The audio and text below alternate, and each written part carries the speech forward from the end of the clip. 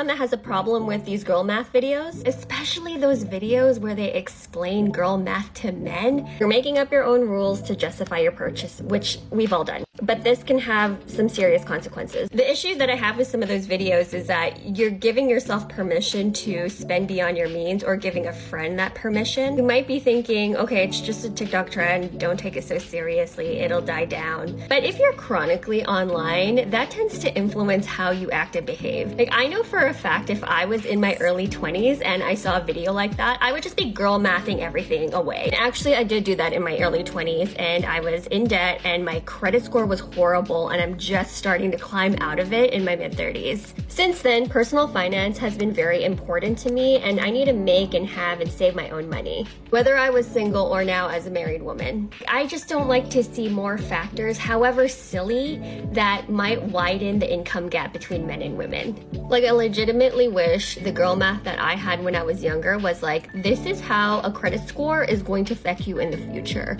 This is what's going to happen to your money if you put it in an RRSP versus a TSFA, and also these are the definitions of those two things.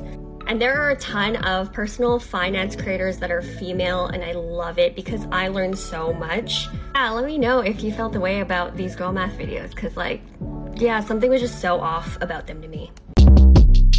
Short Cast Club